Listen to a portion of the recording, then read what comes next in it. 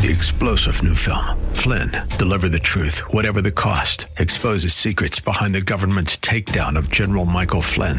Flynn knew what the intel world had been up to. He ordered the first audit of the use of contractors. This set off alarm bells. He told the truth. He was the most dangerous person for Donald Trump to hire. They had to get rid of Flynn. Flynn, deliver the truth, whatever the cost. Available now. Watch it today. Go to salemnow.com. salemnow.com.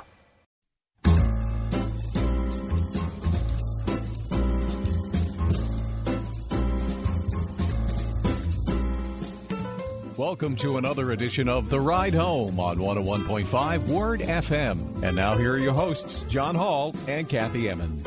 In a day of existential despair for a lot of us in Western Pennsylvania, we showed up for work. Kath, good to see you. Thank you, John. Good to see you. Thank you. We are one of the few, the proud.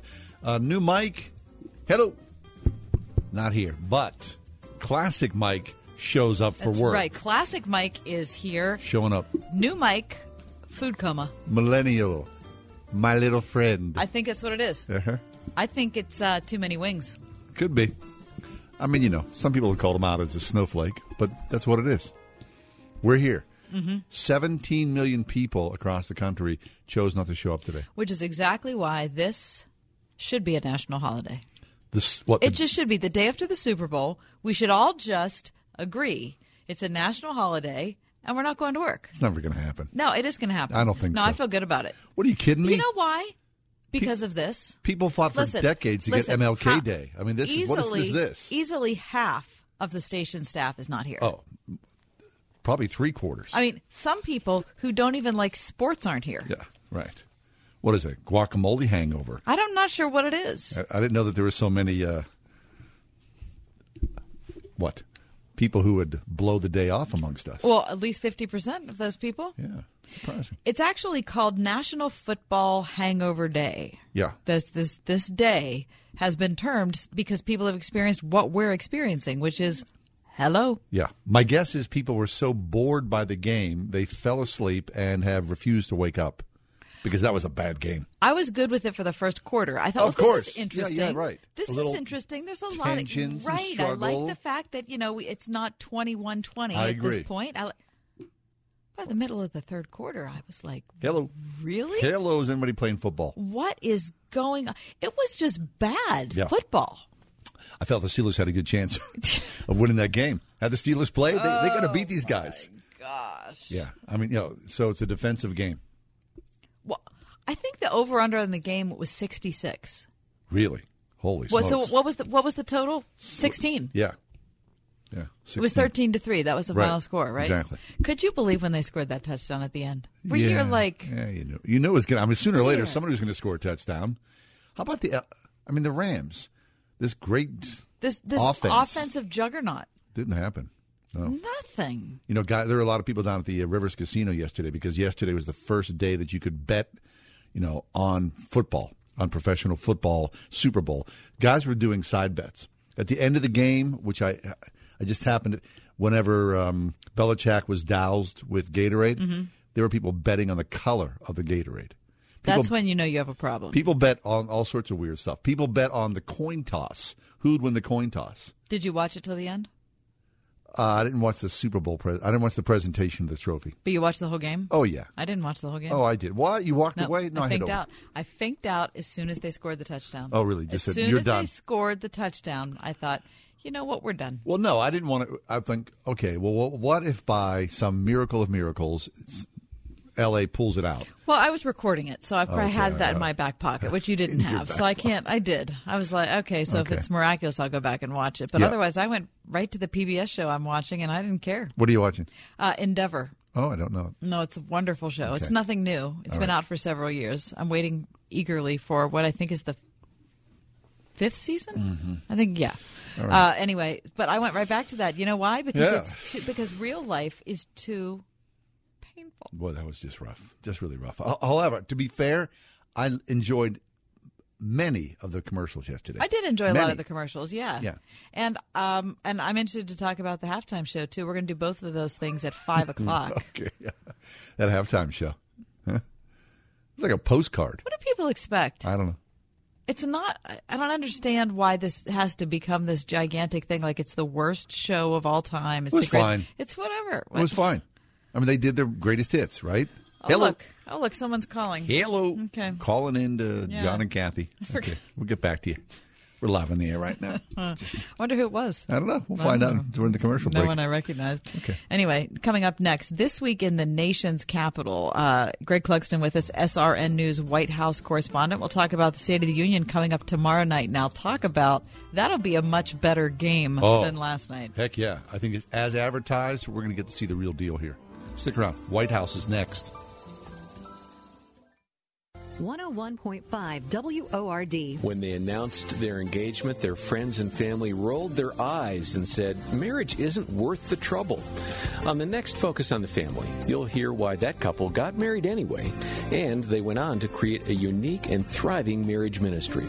Their story will give you hope for your marriage and family, and it's next time on Focus on the Family with Jim Daly. Tonight at 8:30 on 101.5 WORD. Employers, are you tired of paying outrageous premiums for health insurance? How about a plan that allows you to go to any hospital in the country, a plan that pays you back every year? Now, whether you want a top-of-the-line health plan or just enough to keep you legal, Marley Financial has a custom-made plan for you. As a business owner, you owe it to yourself to stay ahead of the ever-changing marketplace, and Marley's been on the cutting edge of new and improved health plans for both individuals and for businesses. And only Marley Financial offers health plans that actually pay you back. Go to marleyfg.com for unbiased, top-notch plans from any carrier in Pennsylvania. Plans that'll save you money and give you an edge over the competition. They even offer custom business solutions to reduce your liability and overhead as you grow. They're truly one of the most innovative agencies in the nation. So give them a call, 724-884-1496, or visit marleyfg.com. If you take a look around your hometown, you might notice that there seems to be a mattress store on every corner, each with a different sale every weekend. Where do you start? And how do you know if you're actually getting a good value? Here at the Original Mattress Factory, what you see is what you get. You'll find our hand-built, high-quality mattresses at the same great price every day. Stop by one of our local factories or stores to experience the Original Mattress Factory difference. Great beds, no bull. The gimmicks, the flashy sales, and the big markups. Mattress stores have made the mattress shopping experience confusing on purpose. Ron Trzynski started the Original Mattress Factory to create a better way. He raised the bar on quality, offered hand-built mattresses for a fraction of the cost, and ditched the high-pressure sales tactics, all to create a better mattress buying experience for you. You could say he was the original disruptor. Stop by an Original Mattress Factory store or visit us at originalmattress.com to see the OMF difference for yourself. Some say Hulu is the bacon of TV. But think about it. Bacon is so incredibly good, everyone's eating everything without bacon forever. And Hulu? Well, with tons of shows and movies, exclusive originals like The Handmaid's Tale, plus live TV for sports, Hulu will ruin TV for you forever. Bacon. Hulu.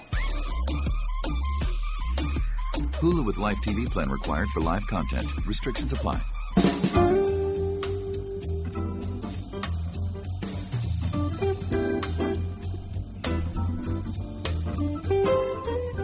Every Monday as we start our show, we go off to the White House. Greg Clugston is the SRN News White House correspondent. He brings us up to date about the goings-on in the nation's capital. Greg, welcome back. Happy Monday to you, sir. Good afternoon. How are you doing, John? Good. I'm glad you showed up today like a lot of us, although you don't have the Super Bowl hangover. 17 million people chose not to show up at work today. I heard that, and I guess that's appropriate because the Rams didn't show up at the Super Bowl. Right. No, they sure did not. Yeah, actually, the Patriots didn't show up for most of the Super Bowl either. No, really, it was hard to watch. Horrible, it was very, very dull. I actually said that I thought probably the game, and I put that in air quotes, tomorrow night will be more of a game than last night. Mm-hmm. Yeah. And possibly, and the funny thing, well, not funny if you're a Saints fan, but they have to be especially upset because they would have had, a veteran like, their head coach and Drew Brees going at it, like unlike the Rams. Wouldn't that have been nice? That's what happened. That's right. Okay, sure so tomorrow night, the game I'm talking about is the State of the Union. Give us a little preview of what we can expect. Well, the little bit of the preview that we have received from officials here at the White House over the last few days says that the president, and you may maybe have heard this, is the president is going to be emphasizing bipartisanship and unity. What? I know. Some of these elusive traits and qualities that Washington, D.C. has not had for some time, but that's going to be at least part of the effort. Now, we know that this annual event, no matter who the president is, it's an opportunity for the president to have a primetime, nationally broadcast speech on radio and TV. You've got the platform there in the House chamber, and it's an opportunity to do a couple of things. One is to sort of use that platform to tout your accomplishments, achievements, and then also lay out an agenda, like what's the plan going forward for the new year. And, of course, what's different this time for Donald Trump is that he is working with a divided Capitol Hill. He's got Republicans, of course, still controlling the Senate, but it's Nancy Pelosi and the Democrats who control the House. And as we already know, since the first week of January, it's gotten off to a rough start between the Democrats and the White House. Surely it has. So the State of the Union is already a fractured event because of the Republican-Democratic deep, hard divide in this administration. But what can we expect with the recent shutdown? And I believe that President Trump is counting the days forward until he chooses to shut down the government again. What do you think? Right. Well, it's funny because this speech was originally scheduled for a week ago, and it got delayed because of the government shutdown. Nancy Pelosi didn't want to have the speech during the shutdown and essentially blocked, the president from going up there. She has to formally invite him, and there has to be a resolution passed, and none of that ended up happening. And so it got delayed 1 week. But you're right, John, in saying that this February 15th deadline is still hanging out there. It's a week from this coming Friday, and that's the end of the 3-week period that the president allowed for lawmakers to come up with some sort of a compromise, possibly on border wall funding, so that the government could continue to stay open with funding for all of the various departments. So it's really just temporary funding that he approved a little over a week ago, and so that is hanging over his appearance on Capitol Hill tomorrow night. And he has been talking about and teasing the possibility that he may announce during his speech or shortly before or after the speech what his intentions are in terms of whether he would declare a national emergency to sort of go around Congress to use funding out of the Pentagon or elsewhere. So we have to wait and see exactly how that's going to unfold tomorrow night. And sort of being the showman that Trump is, and he understands, TV and how to use that medium, he is teasing this out, hoping to, drive people to watch him give that speech tomorrow night. Greg, I've heard that Mitch McConnell, who is the head of the Senate leadership, is not in favor of declaring a national emergency. Now, does that matter to the president? Does he have to consult other party leaders before he makes a decision like that? No, I don't believe he has to. It's not that he's required to, but it's whether or not there would be any pushback from Republicans in the Senate.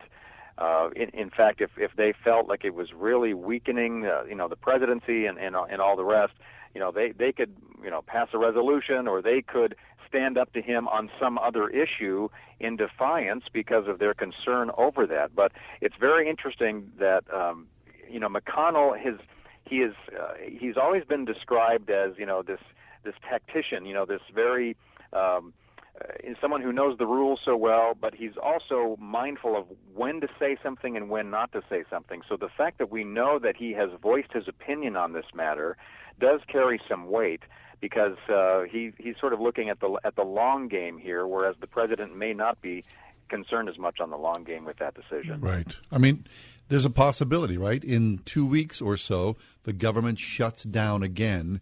And in many ways, when you look at this is President Trump sort of staking his entire presidency on this border wall.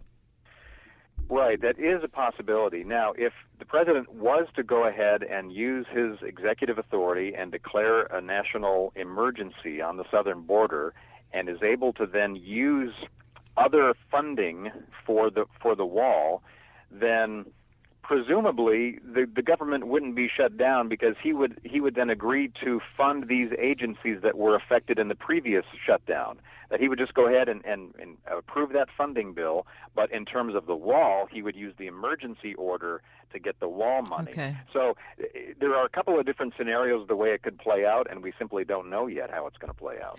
So, and we're talking to Greg Clugston, SRN News White House correspondent. Now, any indication whether the words border wall will show up in the president's speech tomorrow night? My guess is yes, because he talks about it. Now, he may even explain the whole debate over the syntax about it. Whether it's a wall or not? Whether it's a wall, a barrier, right. Slats, see-through steel slats, whatever you want to call it. And that has been a whole sidebar story here the last week or two, because Democrats will say, well, we're for fencing or we're for a barrier, but we're not for a wall.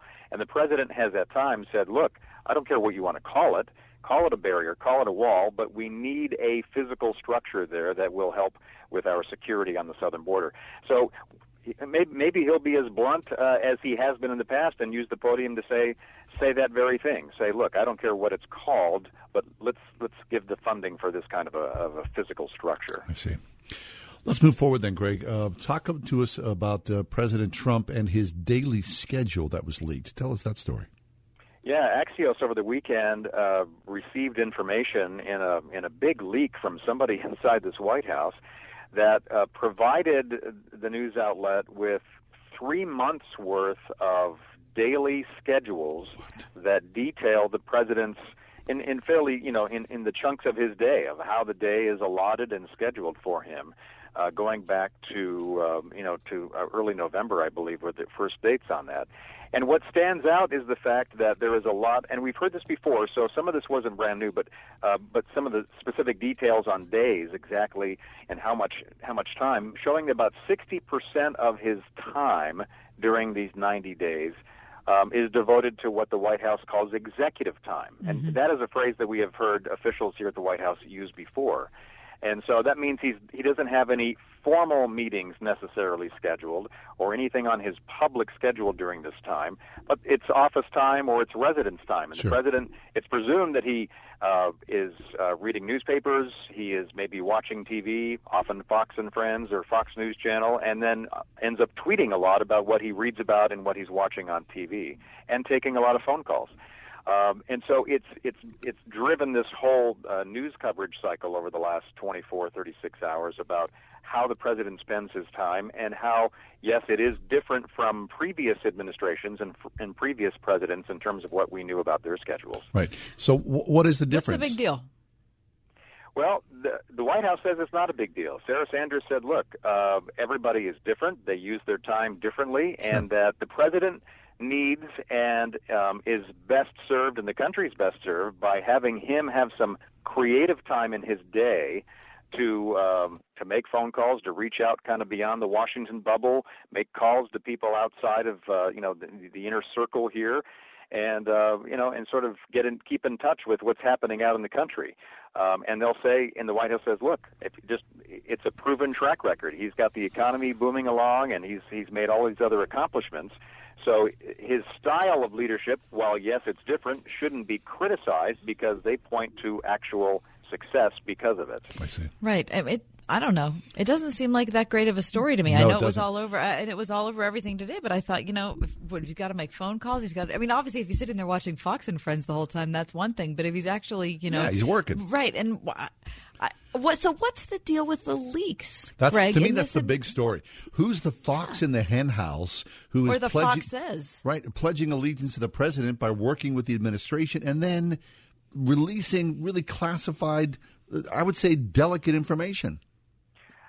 That's really more of the interesting, perhaps newsworthy part of this story, is who's doing this. Because you even had someone who she's the assistant who works in the office that sits right outside the Oval Office, and so she sees all the traffic coming in and out of the Oval and transferring phone calls and things. And in that role, she said, she was on Twitter essentially denouncing whoever was responsible for the leak because it doesn't really give an accurate picture of the business and the work that goes on inside the West Wing.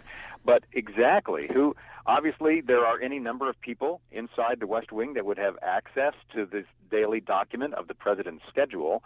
But who would then release 3 months of this with presumably the intent to either try to embarrass or something the president in the process? It still remains a big question. And this leaking, as we've talked about, really going back to the beginning of the Trump administration. Right. He has now this obviously leaking to some degree happens in every administration. That's nothing new. But the level of what we have seen in leaking and the kinds of things that have come out of this White House is really makes you want to scratch your head.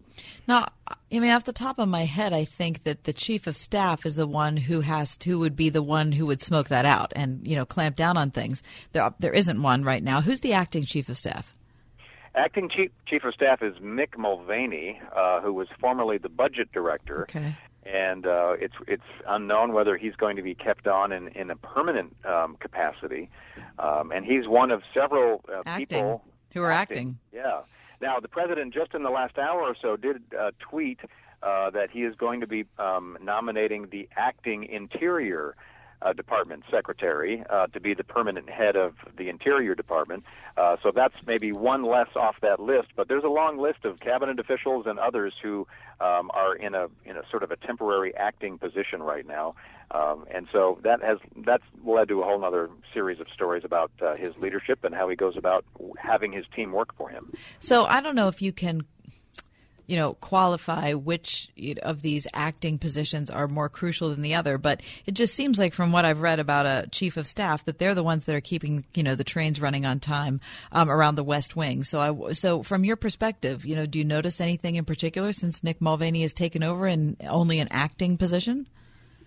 I would say the short answer is no. I haven't seen anything that would be drastically or even noticeably different. And some are wondering if it's almost sort of a placeholder position that the president, by removing some of the stronger figures from earlier in his administration, including the former National Security Director and some of the others, that he sort of has kind of cleared out, and and obviously when you have the former chief of staff out of the picture as well, he's kind of created this space, and he's almost his own chief of staff as the president of the United States. That's been suggested. What's interesting too is that Mick Mulvaney, it's been reported in the last week or so, really has his eyes on the job of becoming the Commerce Secretary, which is currently being at a job held by Wilbur Ross, and there's been no talk of Wilbur Ross leaving, but apparently that's a job that he's sort of keen on perhaps scoring at some point. So, Mulvaney may not be long for the job one way or the other. Greg, one last question for you. Looks like the Democratic candidates for president are already lining up. Is there any comment from the president yet at this point about who he might face?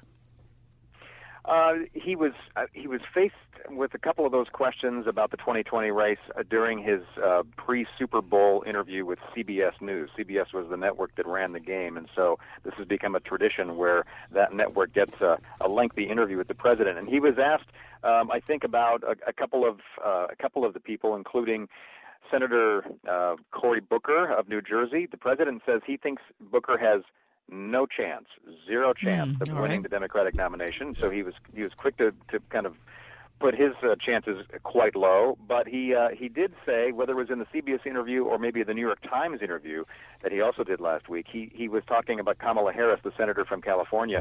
He did not dismiss her chances right off the bat at all. He thought she had a very good rollout. She had something like 20,000 people for her announcement out in Oakland, California last weekend, and he thought that was pretty impressive. So beyond those early comments and his usual comments about Senator Elizabeth Warren and hoping Joe Biden might jump back in the race, he hasn't talked a lot about all the rest of them yet, but there's lots of time. There is lots of time. So, Greg, back to the State of the Union tomorrow night.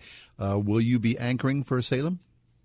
I will. I'll be anchoring and working alongside with my Capitol Hill colleague, Wally Hines, and we'll have our 9 p.m. Eastern Time coverage for a couple of hours, and looking forward to it. Nice. Coverage gets underway at 9?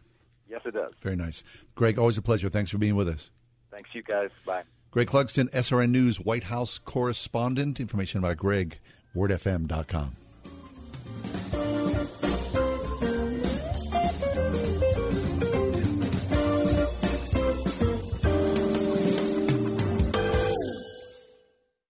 I had a great time this morning with my dentist. She just made me feel so comfortable. To patients of Dr. Megan Stock, she's more than a great dentist. She's an answer to prayer. She makes you feel so calm. Didn't make me feel shameful about the condition of my teeth. We just love to talk about the Lord and what's going on in our families. I am confident that when I'm finished, that I'm going to have a bright, beautiful smile, which I really wanted to have for a long time. She does fabulous work. Perry Highway in Wexford at StockFamilyDentistry.com. A moo-moo here and a moo-moo there. Here a moo, there a moo, everywhere a moo-moo. Hi there, it's me, Marcia from the Spring House, inviting you out to our real working dairy farm in 84, Pennsylvania. Not only will you enjoy watching the heifers in the field and the baby calves in the mini barnyard, but you should also come hungry for our fabulous farm fresh cooking. Step inside the Spring House for hot roast beef sandwiches, turkey and stuffing, hickory smoked ham, stuffed cabbage rolls, real mashed potatoes, and a whole lot more. A different menu each day. The locals tell their friends that our famous chocolate milk is the official drink of the Spring House. And be sure to save room for apple pie, ho-ho cake, Oreo cheesecake, or lots of other from-scratch goodies for dessert. Have I made you hungry yet? Let us share a little of our farm with you at the Spring House, 724-228-3339 or springhousemarket.com. 724-228-3339 or springhousemarket.com. This is going to be the year. This is the year you are finally going to get more sleep, real sleep, deep sleep, the kind where you wake up feeling fully rested, refreshed, and ready to take on the day. Well, put your head on MyPillow. This is John Hall. There's no better time than now to make MyPillow your pillow. Stop tossing and turning and get the support you need in your quest for a better night's sleep. Right now, Mike Lindell, the inventor of MyPillow, is offering Word listeners his amazing 4-pack special. Order today. You'll receive 2 premium MyPillows along with 2 Go Anywhere pillows. Plus, shipping is absolutely free. Just enter the promo code WORD at MyPillow.com. Try it. And if you don't absolutely love it, return it within 60 days for a full refund. If you've resolved to get a better night's sleep, now's the perfect time to do it. Use promo code WORD at MyPillow.com and make MyPillow yours today. That's MyPillow.com. Promo code WORD. For victims of drunk and drug driving, our grief is unique, but you are not alone. MAD is here to help. Call our 24-hour victim helpline at 877-MAD-HELP or visit mad.org. That's MADD.org.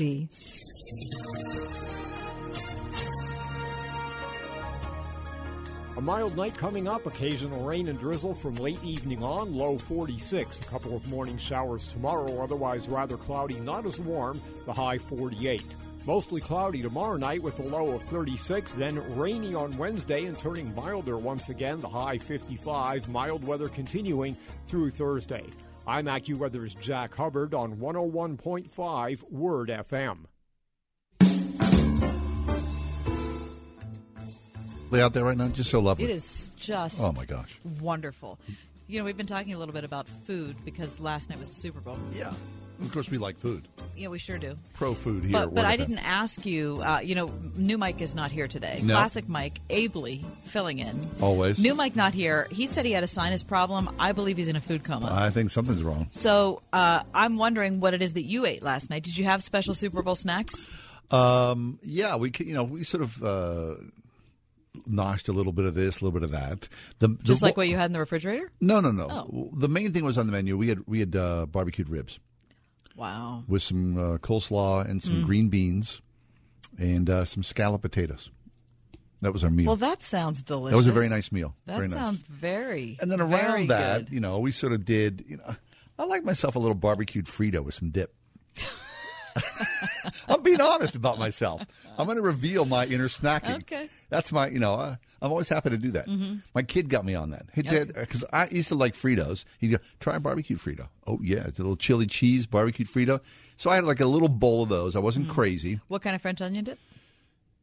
Hell of a good. Okay. Actually, it's not French onion dip. It was bacon horseradish dip with the barbecued Fritos. What? It's cranking it. That's sweet. What are you shaking your head there? That's good stuff. Mm-hmm. And we had a few chips in there, some kettle chips. Okay. Also, a little gummy bear treat thing. Which wow, to wrap it up. I like a little candy once in a while. Yeah. Wow. And also, my wife had some chocolate chip cookies. So Jeez, that sounds like a pretty good party. I was feeling pretty. That game was so bad, though. Yeah. So you need something to take your mind off a terrible game. Yeah.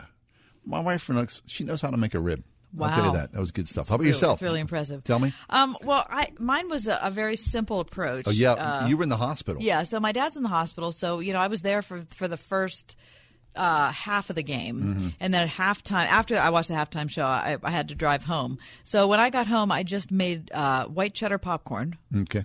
I had this is my new, off sugar. But not for every little thing. I have to treat myself. It's the Super little. Bowl. You have to treat. So I'm on this. I have this massive unhealthy interest in cranberry juice. Oh, listen, no. I love that stuff. That was my drink of choice. I was doing cranberry juice with some ginger ale, which is delicious. You doing straight cranberry? I'm doing cran grape, which I think is my favorite. I like just straight cranberry. No, I like cran grape. There's a lot of sugar in there. That is a lot of sugar in there. Yeah. But it's very good with white cheddar popcorn. Of course it is. That is a very, very good Wait, you doing a combination. little microwave? No. Where's your white cheddar? What?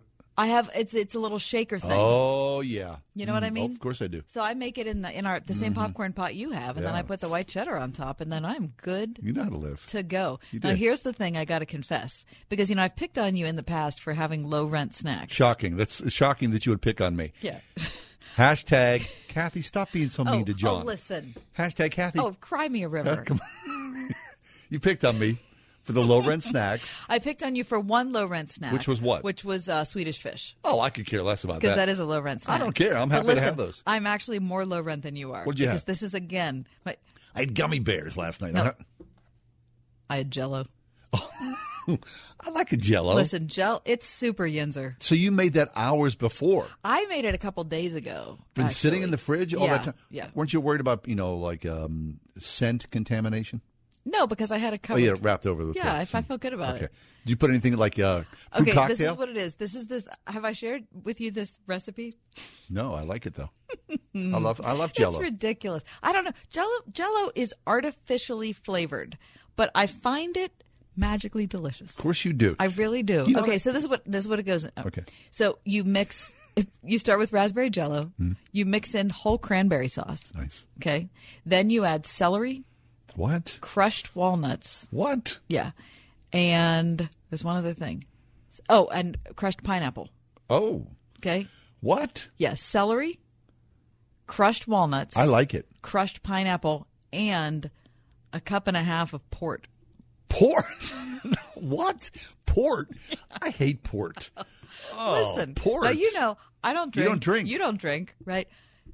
It's very, very good in this Jell-O. Gives you a kick, doesn't it? That port. It doesn't give. I mean, it's in Jell-O. I guess it's watered really, down. Right. Watered down. It's added to about 8 cups of Jell-O and water. Yeah. The port. Where'd that come from? It's a recipe my mom gave me years ago. No, it's the Jell-O. It's supposed to be for the Christmas holidays, but I'm not going to be boxed in by something like that. Of course not. So I'm eating it for the Super Bowl. Okay, how about you serving the Jell-O? I like to get a spoon and scoop the Jell-O in. Yeah. There's something about cubed Jell-O for me that changes the taste of it. It makes me feel a little sick. It makes me feel like I'm recuperating. There's something weird about it. How do they even cube it? Why would you want to do that? I don't know. It's got to be an ease thing of like serving proportions. Are you pouring it into like ice cube trays? No, I don't know. When you come upon that once in a while. They're cubing the Jell-O. All of a sudden, I feel like I'm at the old country buffet. Yeah. That's a weird recipe you just had. Isn't it? It's very weird. You almost like went the route of the shredded carrots, right? Which, to me, that's rough. And for shredded carrot Jell-O. anyone who has picked on you for a low rent snack, this is like way low rent than that. No. It's deep. It's deep, Yinzer. It's super low rent, but then when you add in the port, all of a sudden it becomes like, well, la-di-da. It's kind of like It's kind of like my Ovaltine with Kahlua. Yeah, there's as a friend of mine said, that's like McKee's Rocks meets Sewickley. Yes, let's change the tone of this conversation. In a few minutes, we're going to speak with David Ayers. Dr. Ayers joins us from Grove City College. You might like Jell-O. Probably not. We're going to talk about a Christian marriage. 101.5 WORD. When's the last time you heard someone say we need values back in today's society? We hear a lot of politicians espouse the significance of family values, but few agree on what that even means. As always, there's one perspective on the subject that never changes, and that's God's perspective. To explore the biblical view, listen to Adrian Rogers' insightful study, Treasuring Family Values, this month on Love Worth Finding. Tonight at 11 on 101.5 WORD. Most executors don't want the job, quite frankly. Attorney Michelle Conti, host of Conti's Law, on the importance of proper estate administration. There's a lot of steps that go into settling an estate, and if they don't get it right, not knowing the law isn't a defense to why you didn't do it correctly in the first place. When you pass without appropriate planning, it can be very costly. We see more fractions within families when death and money are involved. If you don't plan appropriately, it's very common. Siblings don't speak anymore. We act as the mediator for that executor to understand the law. We sit down and go through what probate looks like. Once we go through those steps, we'll assist with getting all of the legal documents, getting you sworn in with the local court, and starting that probate process. And then we will act as the mediator with the beneficiaries and the executor. Hear more on Conti's Law, Saturday morning at 9 on WORD. For immediate help, visit ContiLawPGH.com. I'm Jay Farner, CEO of Quicken Loans, America's premier home purchase lender. Today's fluctuating interest rates can leave you with unexpected higher mortgage payments. At Quicken Loans, we've created a new way to protect you from unpredictable interest rates so you can buy a home with certainty.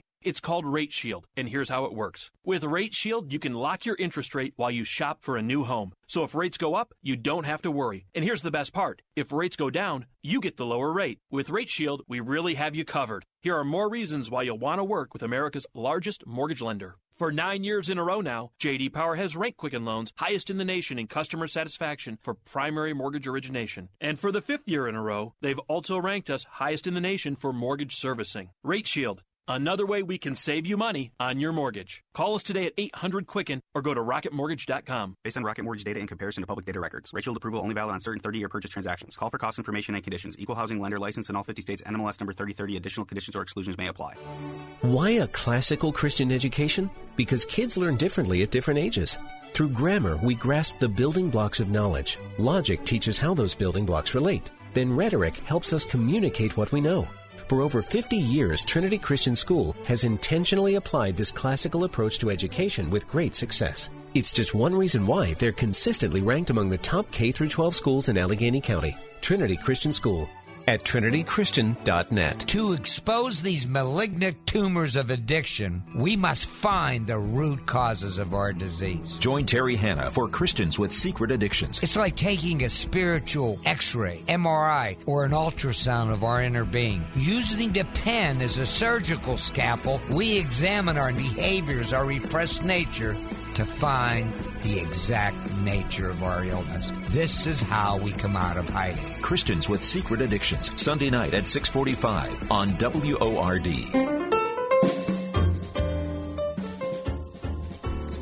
A Christian marriage. What does that look like in today's cultural whirlpool? Dr. David J. Ayers is with us. Dr. Ayers is professor of sociology in the Alva G. Calderwood School of Arts and Letters at Grove City College. Until recently, Dr. Ayers was also the dean, currently interim provost, and vice president for academic affairs. His brand new book, which premiered February 1st, is called Christian Marriage, A Comprehensive Introduction. Dr. Ayers, welcome to the show. How are you today? Here. Dr. Ayers, are you with us? Yes, I am. Great. We couldn't hear you right at the start. Dr. Ayers, why a book on marriage? Why now? Well, from the personal standpoint, I've been teaching and researching the subject for over 30 years, as well as having a lot of experience with it and across a number of different states, a lot of different ethnic and age groups. And so, I think I've accumulated a lot that I can bring to the table at this time. We're also at a time of crisis. We're at a point where marriage, as it's traditionally been understood in Western civilization, is gradually being erased. And we're being defeated in the culture wars externally. Internally, the churches, we're experiencing a lot of pain and failure in our own churches and our own lives within the church. So I think it's time to really address these things comprehensively and holistically. Right. So, Dr. Ayers, of course, I'm not telling you anything you don't know. In the culture today, a marriage is defined as two people who love each other. They get together, and that's that. But it's far from a Christian marriage, isn't it? It is. I mean, what Christianity has historically understood is that marriage is a creation ordinance. As the old Anglicans said in their wedding ceremony, it was founded in the time of man's innocency. It had clear purposes that God established from the very beginning: procreation of children, a legitimate avenue for sexual expression, mutual help, friendship, and then looking forward to the fall as a bulwark against the effects of sin. And this is for all human beings, not just for Christians. We were made to live this way. So how do you define Christian marriage? What separates Christian marriage from the rest of the world? Well, Christian marriage has a definite structure. It's not just dependent on our feelings or our desires. We don't make it up. We don't define that reality. It's a covenant before God and witnesses that we step into when we accept the obligations and demands of meeting that covenant. We understand that the happiness and the benefits that marriage delivers require sacrifice from us, but in the long run, it's a sacrifice that's worthwhile. And we know that really love really should be defined as a feeling, I guess, to a certain extent, but love is much more an action. Love is more, I like to say to my students, love is more of a verb than it is a noun in the Christian lexicon. Mm-hmm. When we think about any conversation about marriage today in America that is more about the people we aren't including, so people who are outside of the church, not yet believers in Christ, would look at people who are labeled as Christians and say, well, they're just haters. You know, they just like things their way. They want to impose their cultural mandate on all of us who don't believe the same thing they believe. And you know, that's a tough thing to address, and I think one of the things that the church has got to do is apply its own standards to itself and uphold those consistently before the world. Now, that includes the fact that we recognize that we are sinners, that we're fallen, that we're redeemed, that we are in effect we're talking about ideals that we ourselves are not able to perfectly achieve, but we really do strive for those, and that striving for those is evident. I think it's also important to emphasize that the Bible cuts across all these things. The Bible makes great demands on all of us. It's not as if, for example, Christians are trying to make life difficult for people that are same-sex attracted in ways that they aren't making it difficult, for example, for men that find monogamy difficult, or for people that want out of marriages but for no other reason than for their personal happiness and satisfaction. We all need the grace of God to live out these things that He's called us to. And so in that sense, the fact that we've reached a point in our culture that disagreement basically on some of these things, as Mrs. Pence has discovered recently, yes, that for any reason other than hating, to be able to identify why we do these things. And yet, every day, my marriage calls, if I'm going to honor it before God, it calls from me things that I have to step outside myself and look to God to do, and they go against my nature and my natural human desires. We're not making life easy for ourselves and hard for anybody else, not if we're being consistent in what we teach. From Grove City College, we're speaking with Dr. David Ayers. His brand new book, out February 1st, is called Christian Marriage, A Comprehensive Introduction. Dr. Ayers, I love in the dedication to the book that you dedicated to your wife, Kathleen, of 35 years. And you say this: she was that cute, interesting, popular social work intern who took a chance on this eccentric, uncool, ex-hippie born-again who was not quite out of the woods. And I love that, because there you are, you're showing your hand. And, you know, I mean, what struck me was, and I think a lot of guys get this, you see a woman and you think, oh, I can't even go there. That woman is just, she's beyond me. And you see yourself in lesser terms, and then you say, she took a chance. And I think for all of us, right, who enter into marriage, we essentially are taking a chance, but a Christian marriage is certainly a heck of a lot better chance with Christ in the middle than it would be in other marriages. Absolutely. You know, I heard a song for the first time, and I can't believe it was the first time I heard it. It was on my Spotify stream on the way home from church yesterday. It was Dancing in the Minefields by Andrew Peterson. And it really moved me because his description of marriage is a couple of young people that, don't really know what they're doing. And then 15 years later, you realize this is really tough, but it was really worth it. The other thing I would say is, and I'll say this about my wife, Kathy, I married up, and then she brought me up. Nice. She made me a better person, and she continues to make me a better person. And by the way, marriage should be a friendship in which both partners seek the highest good of the other, which is moral goodness before Christ, and they're jealous for that. My wife challenges me. She calls me out, and if I wasn't married, hopefully I would have friendships and churches that would do that for me as well. But nevertheless, but it's only possible if you're willing to meet the demands and to be committed to this institution. Right.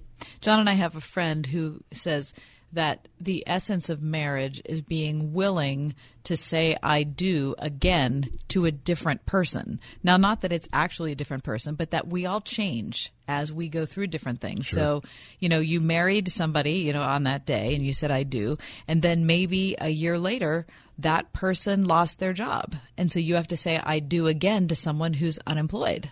Or maybe that person gets sick. Now you have to say, I do to someone who's sick. And I think that's the thing that's so challenging is that our life circumstances change us as people. And so inevitably that has to change our marriage also. Absolutely. Our marriage, and I think there are so many people listening today could identify with this. Our marriages involve walking together in times where I would spend the whole night laying awake, staring at the ceiling, wondering where the mortgage payment was going to come from. Yeah. And wondering, why did she sign on for this? We didn't think about this 10 years ago, that we'd be in places like this. And yet, we do this together. And in that sense, too, we old age brings some terrible things. I went to the post office today, and on the way out of the post office, I saw a woman making her way up the stairs who was obviously going through some very serious cancer treatment. We really don't know what life is going to bring, and yet I love that way of putting it. You're saying I do over and over again to the person who is there now, in sin, in sickness, in failure, in trying circumstances. That person is there now. Yes. Dr. Ayers, I can't imagine what it would be like to be a young person in the dating scene right now. The way that you and I and Kath and anybody over a certain age have dated looks to be in the rearview mirror of an antique system. How do you at Grove City College talk about the dating world right now, to look at the dating culture, the hookup culture, and how that has really, I'm sure, the great damage it will do long-term to marriages somewhere down the road? Well, I know in my family class, which I've taught for many years here, I talk about, I try not to get caught up in the dating courtship controversies and some of that other terminology, but I do point out that long series of very deep emotional relationships that are followed by breakups, and particularly if it's a series of sexual relationships, or even the worst thing is a series of live-in cohabitation relationships. It's scarring, and you also get used to just, I can end this relationship by walking out the door. And once you get habituated to that, it's very difficult for that marriage certificate to mean anything to you.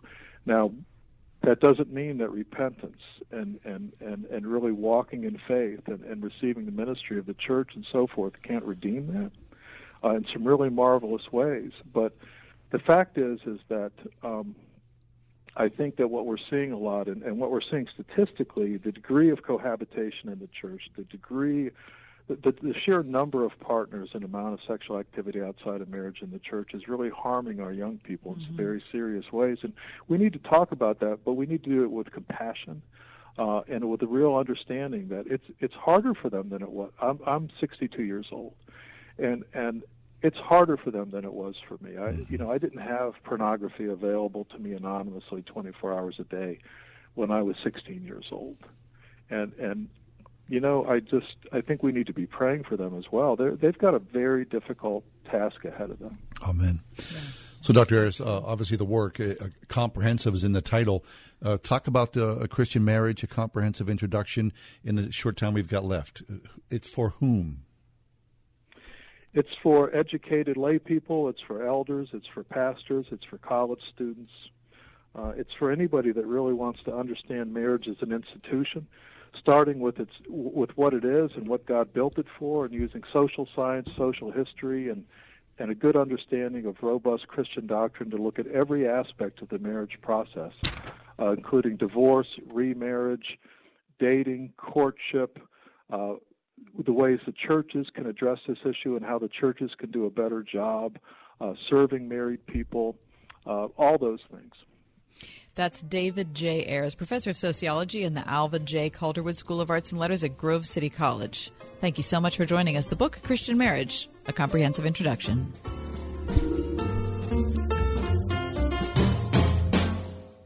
Have you ever used the excuse, the devil made me do it? Well, you may be right. I'm Screwtape, demon extraordinaire and star of the Screwtape Letters, the wildly popular stage adaptation of the best-selling novel by C.S. Lewis. In it, I teach young Wormwood the art of temptation, a wickedly witty portrait of spiritual warfare and how demons like me influence your everyday life. But don't take my word for it. After all, why should you trust me? The Associated Press calls C.S. Lewis the Screwtape Letters devilishly funny. Lewis's insights still resonate. Christianity Today says it's a profound experience, and the National Review calls it pure genius. See C.S. Lewis, The Screwtape Letters. Get your tickets today. The Screwtape Letters, coming to the Byam Theater in Pittsburgh Saturday, February 16th. Hurry, all tickets almost gone. Go today to fpatheater.com. That's fpatheater.com. Extreme Car and Truck in Bridgeville has everything you need to protect your car or truck all winter long. Say goodbye to winter grind with an extreme detailing to help preserve the life and look of your vehicle. Got a new car? Protect your investment with TST Rust Remedy, the most effective rust control system you'll find anywhere. And spray-on bullet bed liners offer extreme protection tested in the most extreme conditions known to man. Call the Extreme Team now at 412-257-1006 or visit extremetruck.net. 412-257-1006, extremetruck.net. Diabetes, high blood pressure, anxiety meds, everyone's on them. If you're a 50-year-old male, maybe a bit porky, and you may even have type 2 diabetes, $1 million of term insurance may only cost you about $200 a month. Call Term Provider. Speak with Big Lou at 800-444-2013. Big Lou will find a term life policy for you even if you have type 2 diabetes, are overweight, or have high blood pressure. Term Provider has helped thousands of people like you who think they can't afford term life insurance. To buy $1 million of affordable term life for you, all you need to do is call Big Lou at 800-444-2013. Lou will make sure the scales are tipped in your favor. Call 800-444-2013. Big Lou will answer your call and work to fit you into a term life policy that you can afford. Remember, Big Lou's like you. He's on meds, too. Call 800-444-2013. 800-444-2013.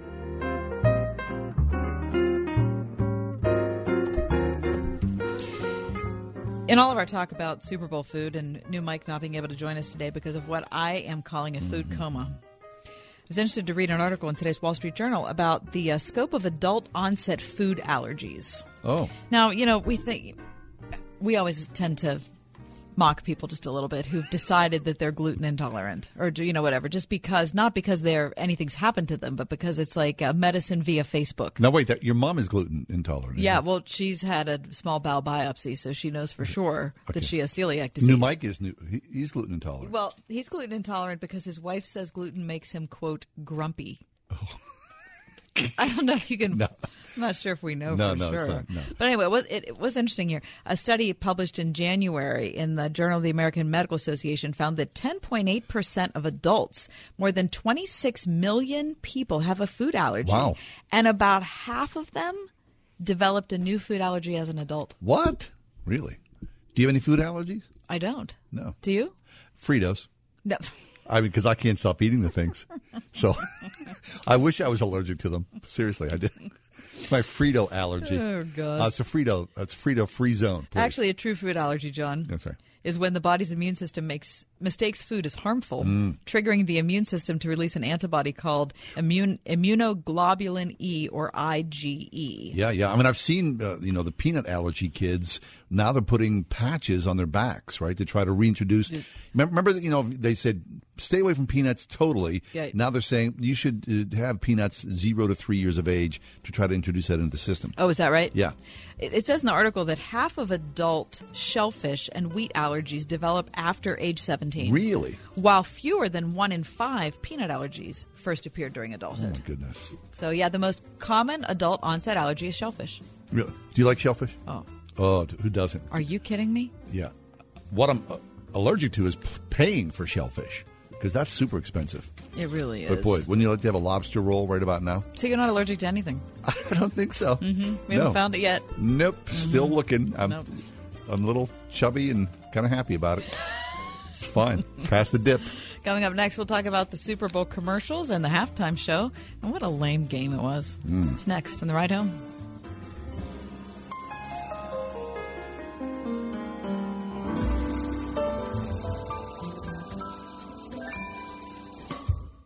Sharing the word that changes the world.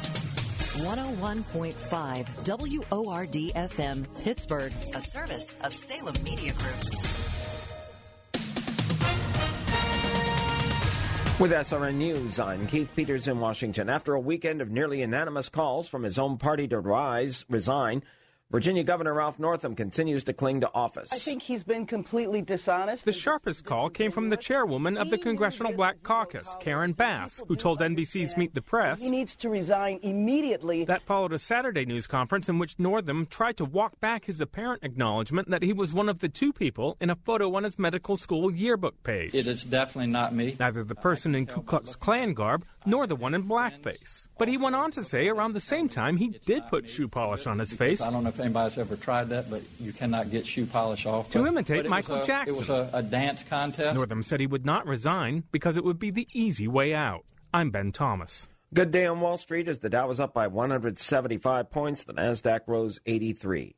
This is SRN News. If you're worried about your cholesterol, hear how others are taking charge with Garlic. My doctor said my cholesterol was borderline, but I've been taking Garlic, and it works. I've been taking Garlic for years. My pharmacist recommended Garlic. He said there's an ingredient in garlic that helps maintain healthy cholesterol. I take Garlic every day. No garlic breath. Lots of people like you are choosing Garlic to help maintain a healthy cholesterol. Garlic, it's cholesterol's natural enemy. These statements have not been evaluated by the FDA. This product is not intended to diagnose, treat, cure, or prevent any disease. Use as directed. If you're drowning in IRS debt and can't afford to pay, then you need to take advantage of special IRS tax programs that are available and free yourself from IRS collection efforts once and for all. Due to the financial hardship consumers are facing throughout the country, the Internal Revenue Service has made it easier to settle delinquent tax problems. An open phone line has been established by Community Tax for consumers to call and see if they qualify. Take down this number or store it in your cell phone, but call the Community Tax Helpline at 800-375-2830. If you owe back taxes to the IRS and cannot afford to pay them back, or even if you have years of unfiled tax returns, there's no need to fear anymore. But you have to call the Community Tax Helpline today at 800-375-2830 for the help that you need. Don't take on the IRS alone. They can attack your wages, savings, pension, home, and even your Social Security check. Call 800-375-2830 for your free consultation and to see if you qualify. That's 800-375-2830. The Ride Home with John and Kathy,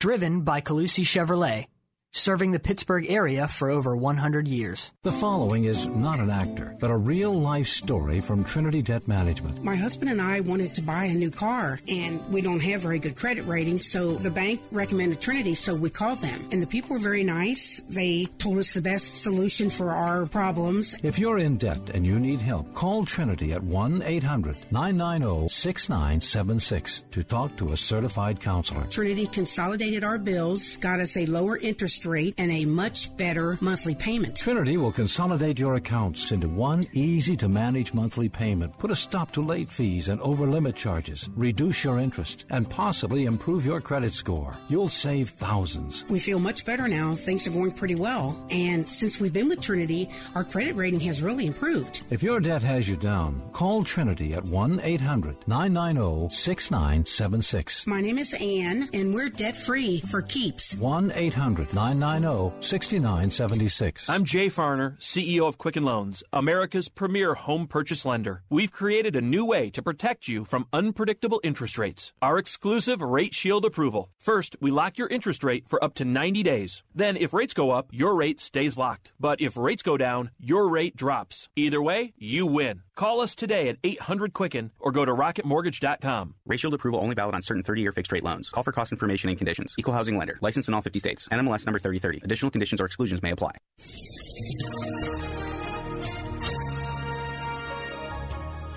A mild night coming up. Occasional rain and drizzle from late evening on. Low 46. A couple of morning showers tomorrow. Otherwise rather cloudy, not as warm. The high 48. Mostly cloudy tomorrow night with a low of 36. Then rainy on Wednesday and turning milder once again. The high 55. Mild weather continuing through Thursday. I'm AccuWeather's Jack Hubbard on 101.5 Word FM.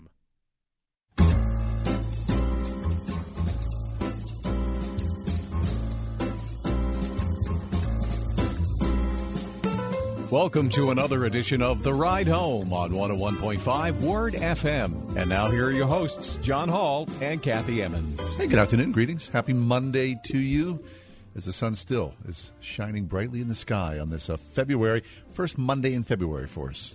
This is the day that should be a national holiday. It's the day after the Super Bowl, and 17 million people across America have decided not to come to work, including about half of the station staff. We've seen it here. There's nobody here today. Management's not here. Well, that's management, right? I mean, we're keeping it going here, right? We're keeping it going. Classic Mike filling in ably today for New Mike. Classic Mike, we're happy to see you. God bless you, Classic Mike. I've mentioned previously in the show, I do believe New Mike is not here, not because of the sinus headache he complained of, but instead food coma. What did he say? He said he had a low-grade fever, which is, listen to this, 99. That's pretty low. 99. He texted that us. What? Yeah, I don't know if we could possibly take that seriously. I got a low-grade fever. I'm more concerned about how many wings he ate. But focus on the wings, because the game was rotten. Horrible. Is that the worst Super Bowl ever? It's the worst Super Bowl I can never remember seeing the worst Super Bowl. I mean, except the other 5 that the Patriots won, because they were terrible. I was so glad that I was home, and it was just family. But that you weren't out at a party. Yeah. I'm so glad. You've spent a lot of Super Bowls watching at parties with me, because that's so terrible. No. But they were good games. Yeah, that's a good point. There's nothing worse than being at a party with like a bad game. People are like, oh, I've been to parties with horrible Super Bowls. This would have just been insufferable. Yeah, it really was. All right. But let's not focus on the game, because there's nothing good that we can possibly say about it. Nothing at all, no. Let's talk about Super Bowl ads. Yeah. Listen, to me, this was a really good year for Super Bowl ads. Now, of course, everyone's a critic. Mm-hmm, everyone has their highs and lows. Highs and lows. But I thought there were some really quality ads this year. Okay. First of all, hats off to local ads. UPMC. UPMC crushed it. Now, I'm not a big fan of UPMC advertising the way they do. I mean, it's a nonprofit, I for hate goodness that sake. song they play so much. What's that? The UPMC song. Oh, yeah. But listen, that guy walking around with his hospital gown on, that was very funny. That was funny stuff. It really was. Mm-hmm. They did a really good job. How about there's a couple spots for me that were like top of the list. The Microsoft spot with the kids. Oh, I love that so much.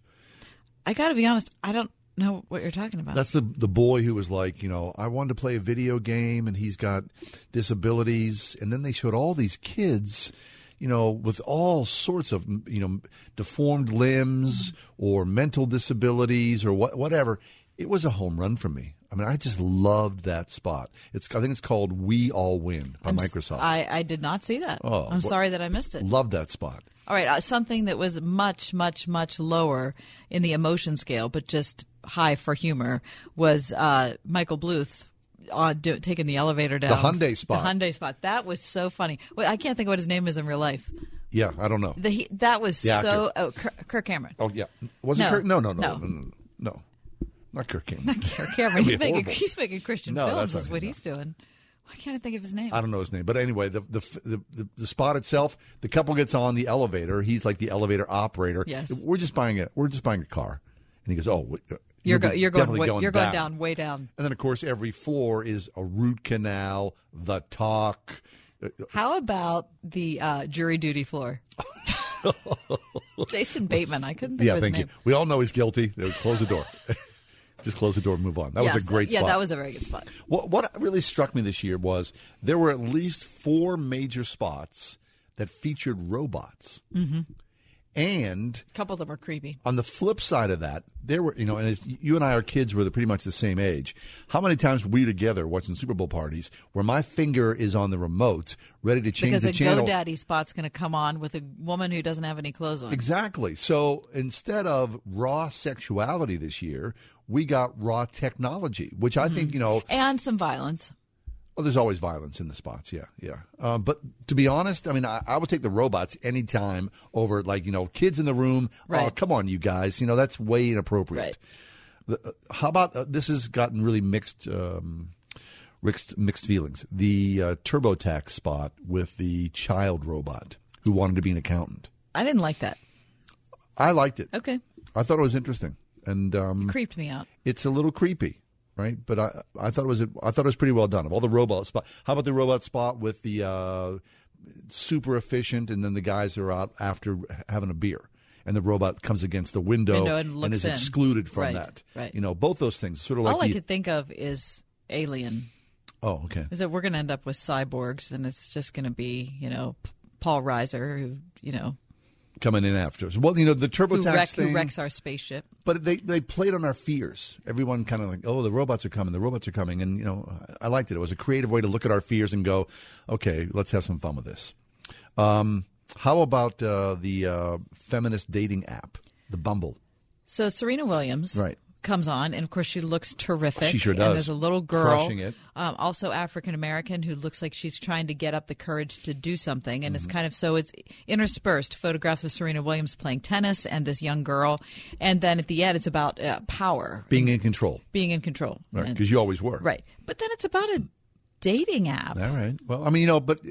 We don't know anything about that. Right? I was hoping it was about voting or about, making societal change. It's about a dating app? Yeah, it's okay. It's about what kind of dating app did you say? Feminist dating app. What's a feminist dating app? Someone's in control. What the heck is a feminist That's what I'm dating calling app? it. Just saying, I saw that. How about the Google Translator ad? I love that too. Which one was that? Well, they're just using your phone and someone's traveling the world, all these little vignettes. Oh, yeah, that was a good one. I like that. That was really well done. Yeah, me too. I like that a lot. I like that, and I also like the Turkish airline ad. I had not seen that until today, and I thought Turkey looks beautiful. I thought so too. Sure. Are people complaining about the Turkish ad? No, they're just saying it wasn't a great spot. But no big deal. What about the people that make the cup holder that you can put your phone in? What? Weather something? Oh, the WeatherTech thing. WeatherTech. How about that? They made a dog bowl. Right, they make a dog bowl. Seriously? The company makes floor mats. That's I guess what they're famous for. Right. But now you didn't see the ad for I missed right. It. So Thank goodness. it's by them as well, and it's just a way to keep your phone upright while you're driving, and it's this circular thing that fits into your cup holder. I kept watching it going is there going to be some sort of funny thing that happens? But it wasn't really anything funny that happened. Yeah, right. That's all it was. I don't know. Another spot. Oh, a spot that I love that also creep people out. But because it's a Pittsburgh connection, I love the Andy Warhol ad. Oh, I loved it. He lost Yinzer cred. He couldn't figure out how to work the ketchup. Well, It was funny, though. When he came on, great. I thought, I think that's Andy Warhol. Yeah. So apparently the clip was taken from a documentary that was, Andy Warhol's been dead since 1987, I believe. That's a long time ago. There he was with Burger King. I liked it. It was just really weird. I liked it, too. It's a point of Pittsburgh. Chunky Style Milk. Didn't see that. That was from Mint Mobile. And, families, they're drinking milk. We like our chunky milk. And there's a guy watching this spot, and he goes, "Oh, that's not right. Oh, that's not good." So it's a comment on, using the right provider. I hated the Devour food porn ad. Yeah, I hated that too. Oh. And I also hated the Olay ad about the like horrible intruder, the faceless intruder that's going throughout the house. Yeah, that was kind of creepy, scary. I didn't like that. The Harrison Ford Amazon. It was all right. I thought that was a lot of effort for really no payoff. If I'm Amazon, get a new agency. Yeah, that was like, who cares, really? I mean, okay. The Bud Light Game of Thrones. I'm over that. I'm over the whole Bud Light dilly. I don't forget it. Corn syrup. Yeah, I'm done. So I don't follow Game of Thrones. It's not my it's not my show. But if you were apparently a Game of Thrones junkie, that was your favorite ad. Deal. Okay. Yeah. What else? Oh, the Audi spot, the cashew ad. I loved it. I loved that as well, and I know people did not like that. I thought that was very, very funny. Yeah, I thought so Plus, too. that was a gorgeous car. Oh, was it ever? That's a terrific ad. Oh, that sure is. That's up there in my top 3. Yeah. The Bon and Vic's the spiked seltzer mermaid ad. Hey, like you said earlier, we watched that spot before we went to air. Both the mermaids wore clothes. Yeah. I was thrilled. Now, not that long ago. Right, that would have been a GoDaddy ad, and they would be half naked. Burgeoning, yeah. So it was not a great ad, but I was really sort of, again, I'm going back to robots have replaced sexuality this year. Well, I mean, for as far as commercials go, I'm happy to see it. Yeah.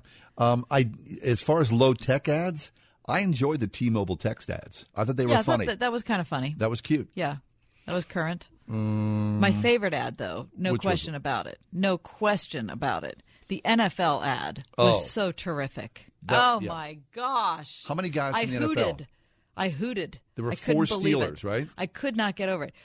There was Juju, there was Franco, there was Terry Bradshaw, and I don't know who the fourth one is. Juju. Oh, Lynn Swann was in there. No, Joe Green. Oh, and Joe Green. There's 5 then. No, Lynn Swann was not in it. Are you sure? Yeah, positive. Yeah, it was okay. Joe Green, Joe Franco, Green was definitely in it, Terry, right? and Juju. It was absolutely awesome. Great. Seeing Joe Montana in there, seeing Emmitt Smith in there, seeing Peyton Manning. It just went on and on. It was just, and the Immaculate Reception. Oh, that's fabulous. What a great idea. Sure was. Great idea for an ad. Yeah. It almost made me like the NFL, except then I remembered about the officiating in the horrible Super Bowl. Yeah. So at that point, I just sat back and had some Fritos and dip. Felt good about it.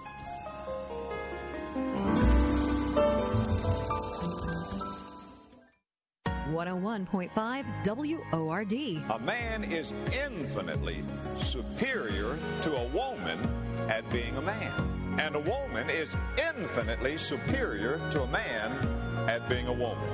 God made us different that he might make us one. Discover how to celebrate the differences God has created in you and the one you love this month on Love Worth Finding. Tonight at 11 on 101.5 WORD. Why get stuck with a Medicare plan that leaves you at a disadvantage? Medicare open enrollment season has been extended through March 31st. So, take advantage of your final opportunity this year to make a one-time switch to real Medicare coverage that includes traditional Medicare Part B and the Part D prescription drug plan. The team at Marley Financial knows Medicare's confusing. They know you've got questions, and their team of experts can guide you through all the options available so you can make the best choice possible. A comprehensive Medicare plan that lets you access any doctor or hospital you want without a referral, with lower deductibles and co-pays little to none.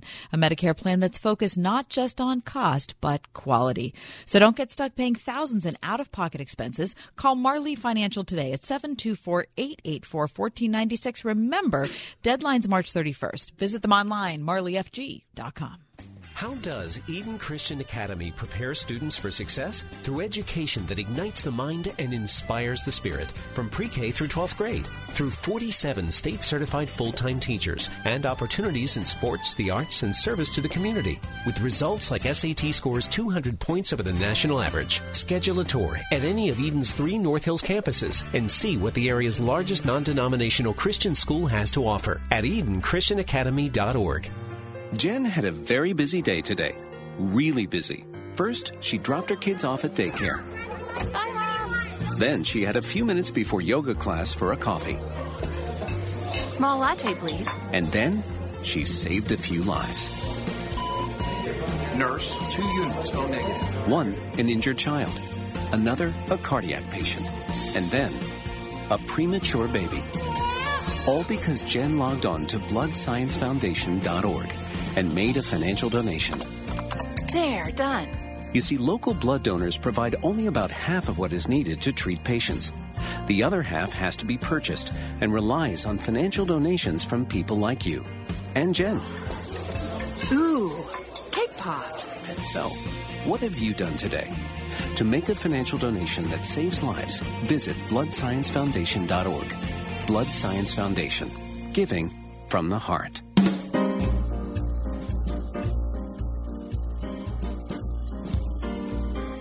Hey, thanks for being with us.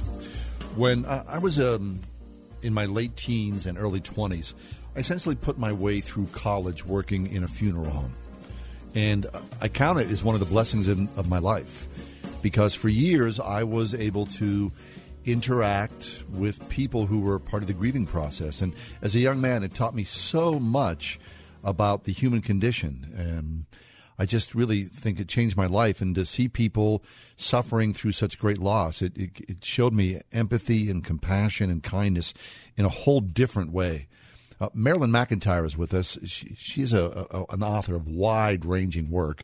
She's got a book out that is not a new book, but we found this and thought this would be a good conversation. The work is titled A Long Letting Go, Meditations on Losing Someone You Love. Marilyn, welcome to the show. How are you today? I'm fine. Thanks so much for having me. Thank you. Marilyn, talk about why you wanted to cover this subject.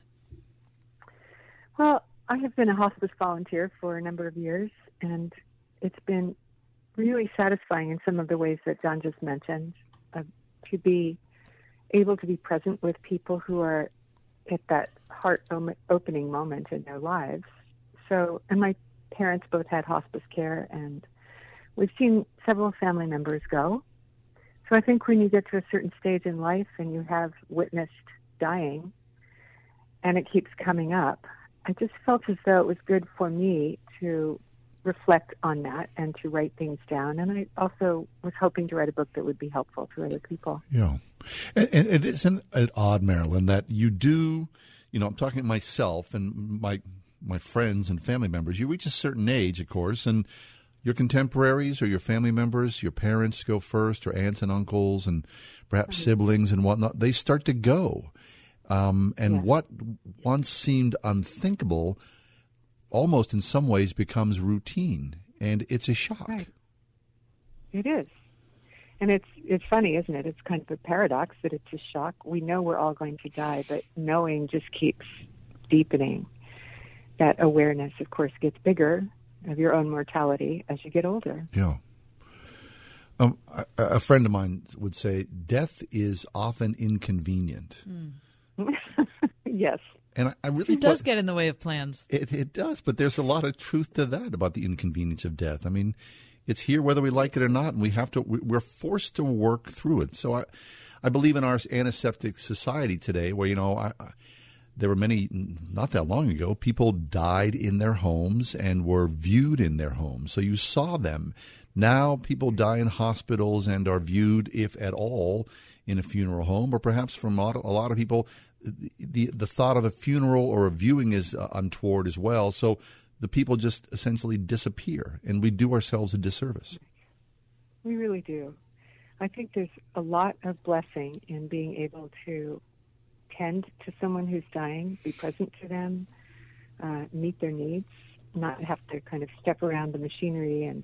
But hospice organizations have gone a long way toward helping people stay at home to die, or if not, helping them die in hospice centers that are as home-like as possible and really take the mechanization out of dying. I'm really grateful for that very widespread organization. Marilyn, and all the people that you've been with as they are on that journey, what is it? What have you learned that's important for us to know as we go along on those journeys? Every dying is different, and you can't assume what people need because people need very different things. Some people want you to hold their hand. Some people want you to keep a little distance. Some people want conversation. And it also changes from day to day. And so I think some of being a caregiver is learning how to be watchful and attentive to what the call of the moment might be and to how that fluctuates. When my mother-in-law was ill, I remember multiple times, at least at least 4 times that popped to mind, and there could have been more, that we were certain that she was going to die. And then she didn't. And then when she finally died, it was like, I'm not saying it was at an inconvenient time. It just was not when we thought it would happen. That's right. You know, I think that there's a lot of language about stages of dying and stages of diseases and so on, but my experience is that very little goes in progressive stages. People rally, and as you say, people stick around for a long time after you think that it's their time to go. Mm-hmm. Or, of course, you think someone has 6 months and they go in 3 weeks. Right. So I think that there's something very humbling about having to live into this period of life, I won't call it a stage, when the mystery of our living and dying is really foregrounded.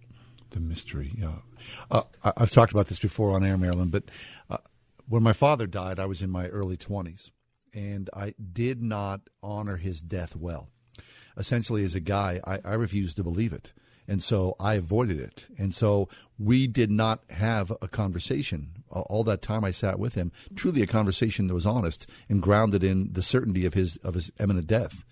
Now, my mother, decades later, I really absorbed that, and I thought, that was really stupid, John. I mean, how could you lack the courage to engage? So my mother died. I made a point of being so deeply present and really open and transparent. I mean, that was a totally different journey. And so I reflect back on those 2 bookends of my parents' life, and I think it is a matter of courage for the person who is attending the people that are dying and for the person who's dying as well, that if not now, when? And if not honesty, how can we not engage to sort of sum up where we've been on this journey together, whether it's parent or child or husband or wife or, distant relative or just person to person? There's something to be said about the truth of the moment, isn't it?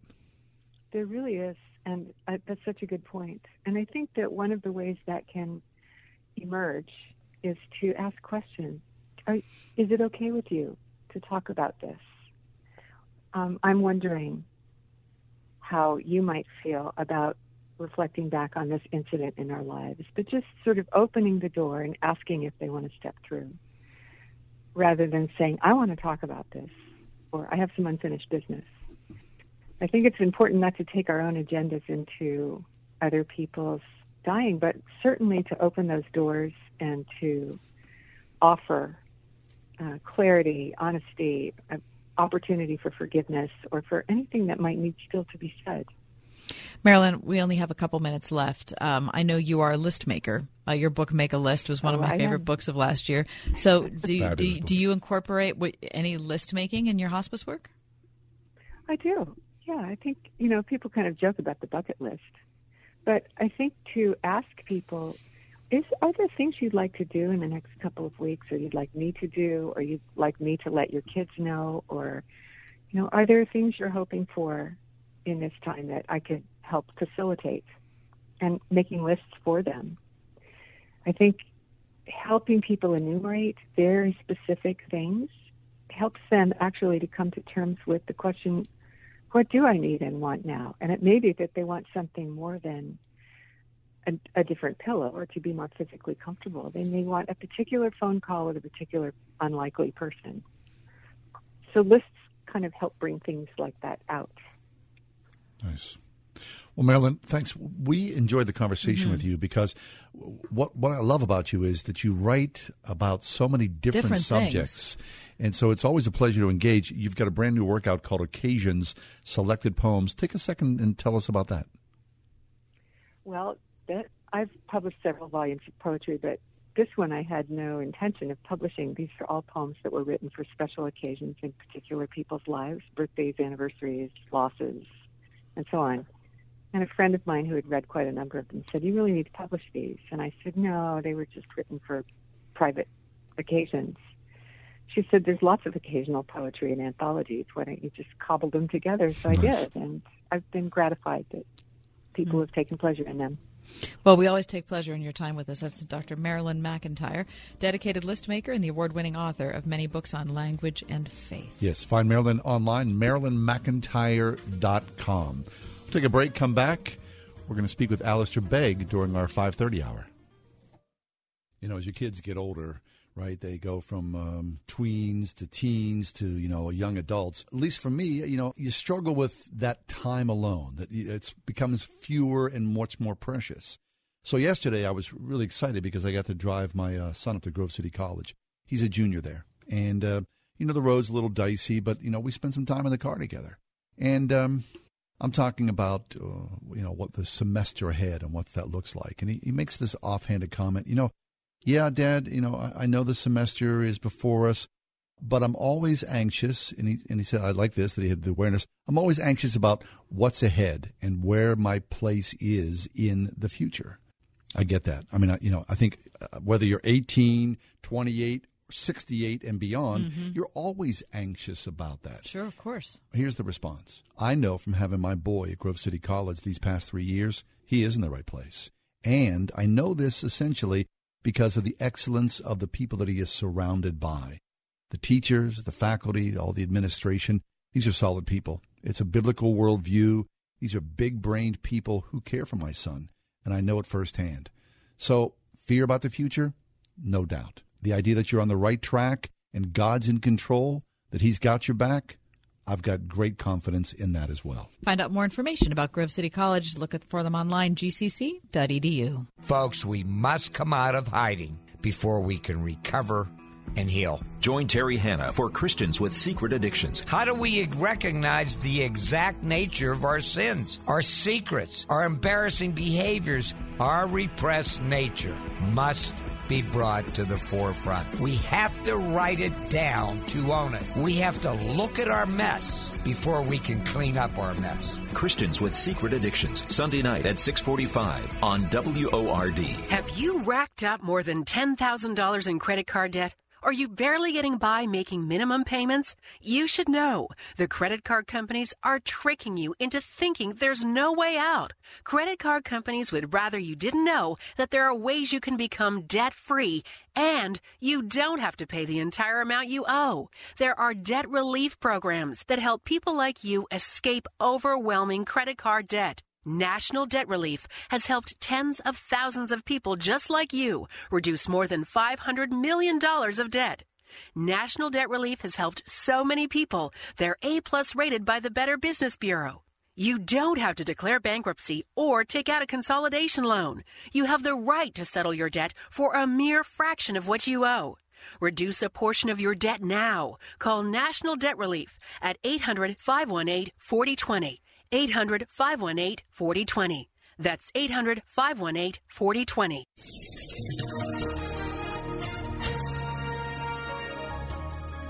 A mild night coming up, occasional rain and drizzle from late evening on, low 46. A couple of morning showers tomorrow, otherwise rather cloudy, not as warm, the high 48. Mostly cloudy tomorrow night with a low of 36, then rainy on Wednesday and turning milder once again, the high 55, mild weather continuing through Thursday.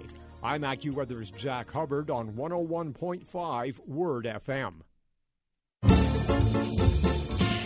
John, you and I both love to travel, and I think one of the things that I really enjoy is getting up in the morning when I'm somewhere I'm not familiar with and just thinking, well, what the heck's going to happen today? Let's go. Okay? I have an idea for you. What's this? CNN Travel today wrote about Klaus Bobel. He's a fourth-generation German butcher who took his passion for making sausages to another level. What? He's 48 years old, and he founded the Bobel Bratwurst Bed and Breakfast in Nuremberg, Germany. I like it. A sausage-themed hotel. Very nice. Okay. It's adjacent to his butcher shop. He lives next door with his wife and 2 kids and says he decided to open the hotel to celebrate the sausage. Nice. He said, I like to travel around the world, and when I travel, I like to have different foods and experiences, but this one is pretty intense. When you go into the room, and there are photographs to prove it, there are sausages hanging from the walls as decoration. Nice. And at the end of the night, instead of your mint on your pillow, you know what's there. A sausage. And it's not a little one. He opened the hotel in his barn next to the butcher shop, describing it, quote, as a place where people meet in Bavaria. in my home and eat typical food and connect together. Very nice. Mm-hmm. Uh-huh. Yeah. How would you sleep well with a sausage in your belly? I can't imagine. It seems very fragrant. Yeah. He's already had guests visit the hotel from across the world. He said, in the first 4 months I've been open, I've had people from China, Japan, Nigeria, France, Italy, Sweden, and Spain. He said people who enjoy this type of thing, people who don't enjoy this type of thing don't book, he says, because they see many pictures on the internet before they come. Yeah. So if you just happen to wander into the Sausage Hotel, right? Is that what's it called? It's called the Bobel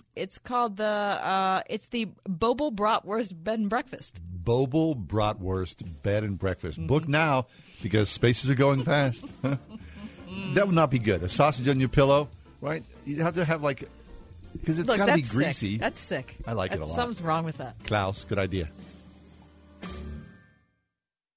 How do you celebrate faith, family, and fun? How about on 8 Wheels? Don't miss the next Word FM skate night at Neville Rollerdrome, Monday, February 4th. Kenny Woods has the audience going in circles every first Monday of the month, playing your favorite CCM hits with prizes and giveaways 6:30 to 9 p.m. You could even win a free skate night for your family. Admission is $7. Skate rental just $3 more. Details at skatenrd.com. Word FM skate nights at Neville Rollerdrome at skatenrd.com.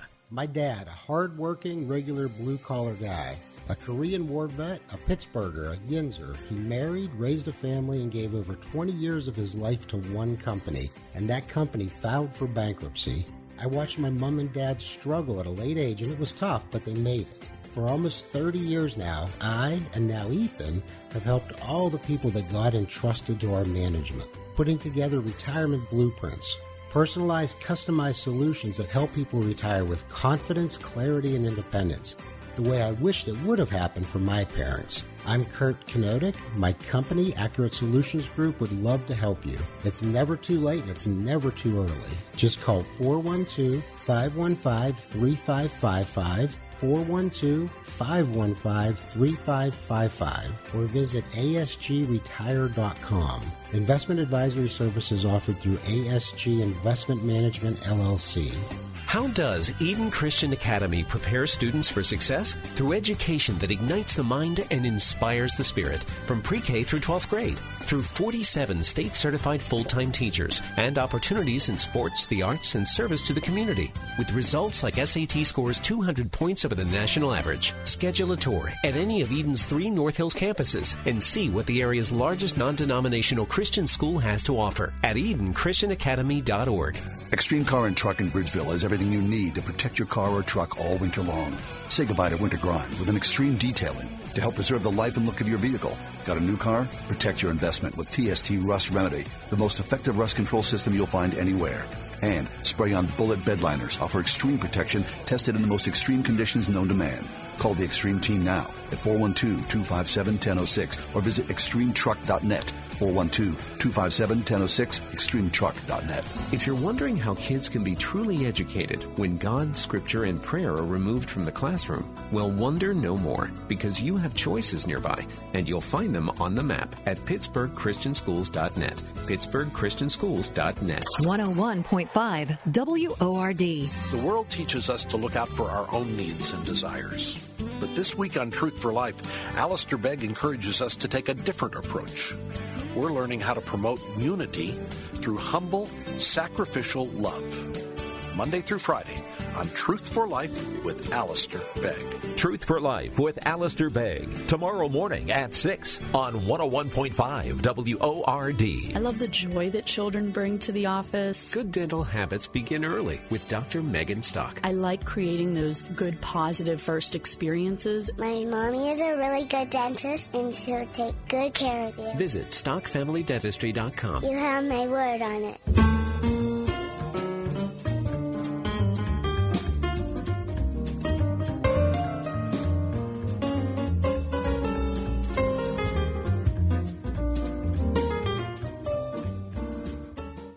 Alistair Begg is with us. Alistair served 2 churches in his native Scotland before answering the call in 1983 to become senior pastor of Parkside Church in suburban Cleveland, Ohio.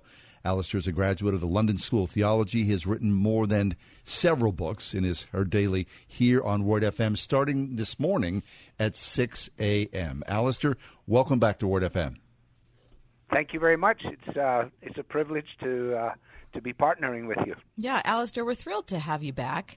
And I want to hear about the decision. Talk about why radio and why you still feel like it has an impact for your ministry. Well, I always say to folks when they ask around these things that the vision for this was not mine. It's my voice and it's somebody else's vision. And so when the thing began many years ago, I was, if you like, drawn to it by those who said, you really ought to do this. And I wasn't skeptical. I was believing. And now, all these years later, I've realized what a phenomenal thing it is to be able to have access to so many people, and often in a very secret way as they're driving in their car or listening on their own. Yeah. And so it has proved for us to be a wonderful way in which to just take the message that is delivered week by week here in Cleveland and see it extended beyond the borders of our own little territory. Alistair, John and I have talked for years about how radio is a more intimate medium than television is. I don't know if it's the distraction of the visual when it comes to television, and so it kind of dilutes the message, but there's something that is intensely personal about someone like you speaking to people all over the country who are listening to those words and the message and really taking it in an individual way. Yeah, I would concur with that, Kathy. I mean, as a radio listener myself, I think that my wife said to me, she said, you have a perfect face for the radio, and I take that as a genuine encouragement. But there's no sense in which one is building a relationship on the strength of looks. That's for sure, because there are no looks, and so then there is that dimension of a voice and imagining just what that voice looks like. And people come every so often and meet me and say, so it's you? And I say, yeah, now you see the funny face that goes with the funny voice. And they're usually surprised because they have me pigeonholed in their mind, at least in a very different way. Yes. Alistair, you arrived here in America in the early 80s, and congratulations on serving one church for these many, many decades. It's a rare thing that a pastor would do that nowadays. But to look at the culture in the United States and of course, the worldwide culture as well, you really can't – it'd be hard to imagine 1983 where we are as a society in 2019. But having said that, of course – the timelessness of Jesus Christ and the gospel that will be with us forever, those two things for a lot of people seem to be at odds with each other. But you always preach differently, knowing the truth of the gospel. Yes, I think that's absolutely correct. The world in 1983 is vastly different from the world in 2019, and that is also true of the United States here in so many different ways. And the sort of idea, the prevailing notion is that those who've lived most recently must be the brightest, when in actual fact history doesn't bear testimony to that. And the sort of impact of the Bible when it is served up, if you like, in a palatable way, proves itself again and again to be timeless in its impact. And one of the things that I've learned along the way is that there is no sense in which one is entrusted with the responsibility of, quotes, making it relevant. But the task for someone like myself is the privilege of simply showing how relevant it is. And it is in its ongoing relevance that it transcends cultures and genders and times. And it's just an immense privilege. Yes. Alistair, are you a U.S. citizen? Yes, I am. After 9/11, I became a U.S. citizen. Oh, is that right? Wow. All right, so talk about your perspective on where we are culturally. And I guess I'm specifically talking about polarization, about people choosing sides politically and being, becoming slowly more and more incapable of communicating with people who have a different perspective. Oh, yeah, I mean, it's totally bewildering to realize that, particularly at the moment on university campuses, which were traditionally bastions of free speech and novel ideas and crazy sit-ins, have now become the protectors of a certain ideology. And so if anybody would have the temerity to interfere with that in any way or challenge it, then the opportunity for free speech in that environment is almost closed down entirely. It's a quite incredible double standard as well. And so what it means is that those of us who have things to say that run, if you like, counter to contemporary perspectives need to be strategic, need to be winsome, need to be imaginative, and all of those things without actually giving up the things that we are called to say. So, for example, the idea that multiculturalism is such that every idea is of equal value. But of course, anybody thinking for a moment or two would realize that that is not the case. Right. None of us is really not think logically that. The case. Right.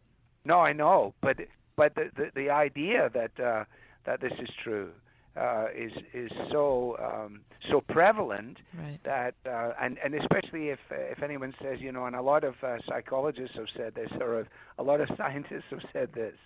I know a lot of both of them, and they're not all as reliable as we might have expected. Isn't that frustrating? I often think, our culture seems to talk with this idea of every culture being equal, but none of us really act that way. I mean, even those who would say that, actually in their daily life, they don't think that everything's equal. So it's kind of like we're saying one thing without believing any of it.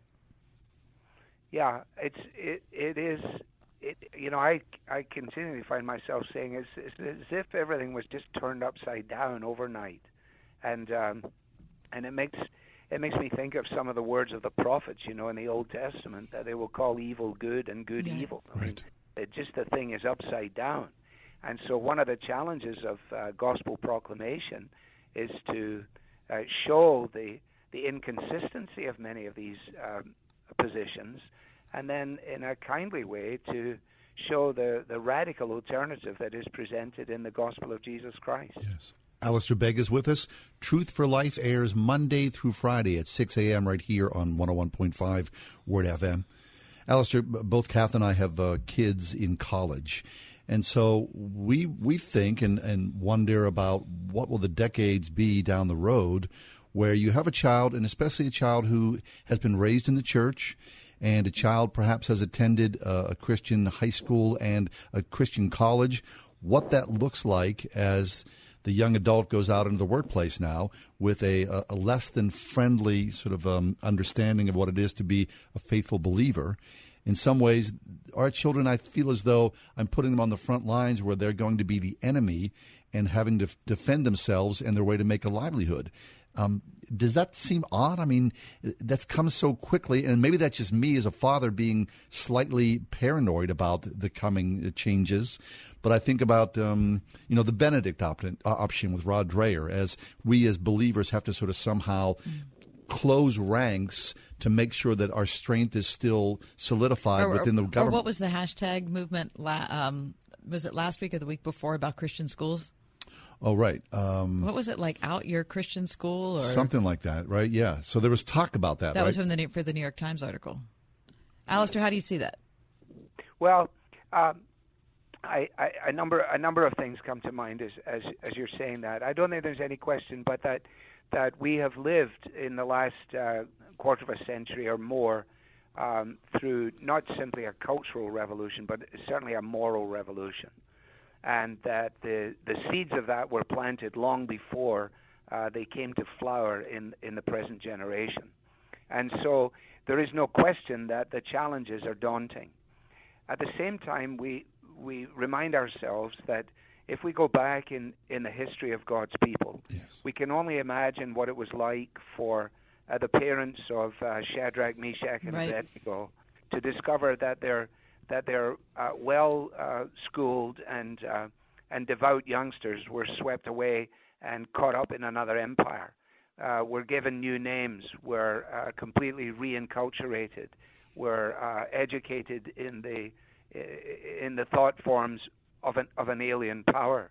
And yet the history of that time in relationship to those folks is that in the most daunting of situations, it was there that God showed himself strong in the lives of those who were prepared to take a stand in the areas that they were, unprepared or unwilling to give in on. And I do think, well, sorry, go ahead. No, please, you finish. And I do think that in the providence of God, this bubble is eventually going to explode, and there's going to be a lot of collateral damage. But there will be, as in every situation, inevitable opportunities for the gospel. And the great challenge, I think, is to the church to make sure that it doesn't do what it's done in the past, and that is marry the spirit of the age and then become a widow in a subsequent generation. And the great danger for the church, for evangelicalism, for biblical Christianity, is that we would allow the pressure of an alien environment to cause us to become increasingly frayed on the edges, and to, in a quest for acceptability, give up the very foundations that are the basis of personal and individual and national and cultural transformation. So what we have to remind ourselves is that God is sovereign, that Jesus is an ascended king, that nothing is out of control and nothing will get out of control. And if you feel it as a parent of college kids, imagine what it feels like for me as a grandparent of children, 8 and under. Because as they drive in the car with me and I do the multiplication on their lives, then I find that I'm starting to sound like my own grandfather. And we have to be beware of the notion that this whole program is going to end with us, which is not. I mean, unless the Lord returns, history will proceed for the time being. And the same God who has preserved his gospel, who has brought to fruition, even in the Cultural Revolution of China, the vast expansion of the church, is more than capable for dealing with the nonsense of a very secular, increasingly secular country called Great Britain or the United States. We're talking to Alistair Begg back on Word FM, 6 a.m. with Truth for Life. Alistair, I'm glad you brought up the characters from the book of Daniel. But I often think about them, but I had a friend years ago who said that his favorite characters in the Bible were Daniel's parents. Yeah, that's good. Because he said, what kind of parents were they that caused a kid to have that full-throated of an understanding of what his purpose was, what God's purpose was. He feared all the right things and didn't fear all the right things. I mean, that's the kind of kids that we hope we can raise. Absolutely. And I just watched Fiddler on the Roof again with my grandchildren 2 or 3 nights ago, and was struck again by the great song with Tevye, and when he sings tradition, he stops and he says, tradition teaches us who we are and what God expects of us. And so in Daniel's case, as a Hebrew boy, he was brought up with the Shema. Hear, O Israel, the Lord your God, the Lord is one. And that was drummed into him morning, noon, and night. It then speaks to the issue of, if you like, the huge responsibility of parents and grandparents to make sure that those early influential years of a child's life are being saturated with the truth of God's Word, because they will not be able to recall it when they need it if they do not have it shared with them in their infancy. And that speaks to many things about the way the church operates, the way we deal with children's ministry, the way we approach things like catechisms and instilling in things in young people, something that for many years actually has been regarded somewhat loosely by many of our contemporary approaches to church life, certainly here in America. Yes. Alistair, just a few minutes left. I have a good friend who always talks about the question amongst us as believers, how's your prayer life? What are you praying for, and how does that work for all of us? Yeah. Are you addressing that question to me? Yes, sir. Yes. Oh, yeah. Well, I think my honest answer to that would be not as good as it should be, not as thought out as it might be, not as consistent as I would like it to be, but it is a matter of grave concern that on a daily basis I would be both listening to God in His Word and speaking to Him in prayer, and that out of the fullness of that personal and private realm, one then is entrusted with the privilege and the responsibility of leading God's people in prayer in public ministry. And I think that one of the ways in which our people can tell whether we actually talk to God on our own is when we seek to talk to Him in public. I mean, if I have to get out a book and read from it, then the chances are that I haven't had a very engaged personal conversation during the days of the week when I have not been in the public arena. So we are exercised about that as a church, about leadership in a church, and so I'm personally exercised about it. I find myself saying with the disciples many a day, Lord, teach me how to pray. Amen. Alistair, we're excited. Thrilled that you're back and that you're part of the Word FM airwaves with Truth for Life at 6 a.m. every day. Thanks so much for your kindness, your generosity as always. John and Kathy, thank you for the opportunity to talk with you. We're delighted to be back as well, and I'll see you down the road. For sure. Alistair Begg, 6 a.m. every morning here, Monday through Friday on Word FM.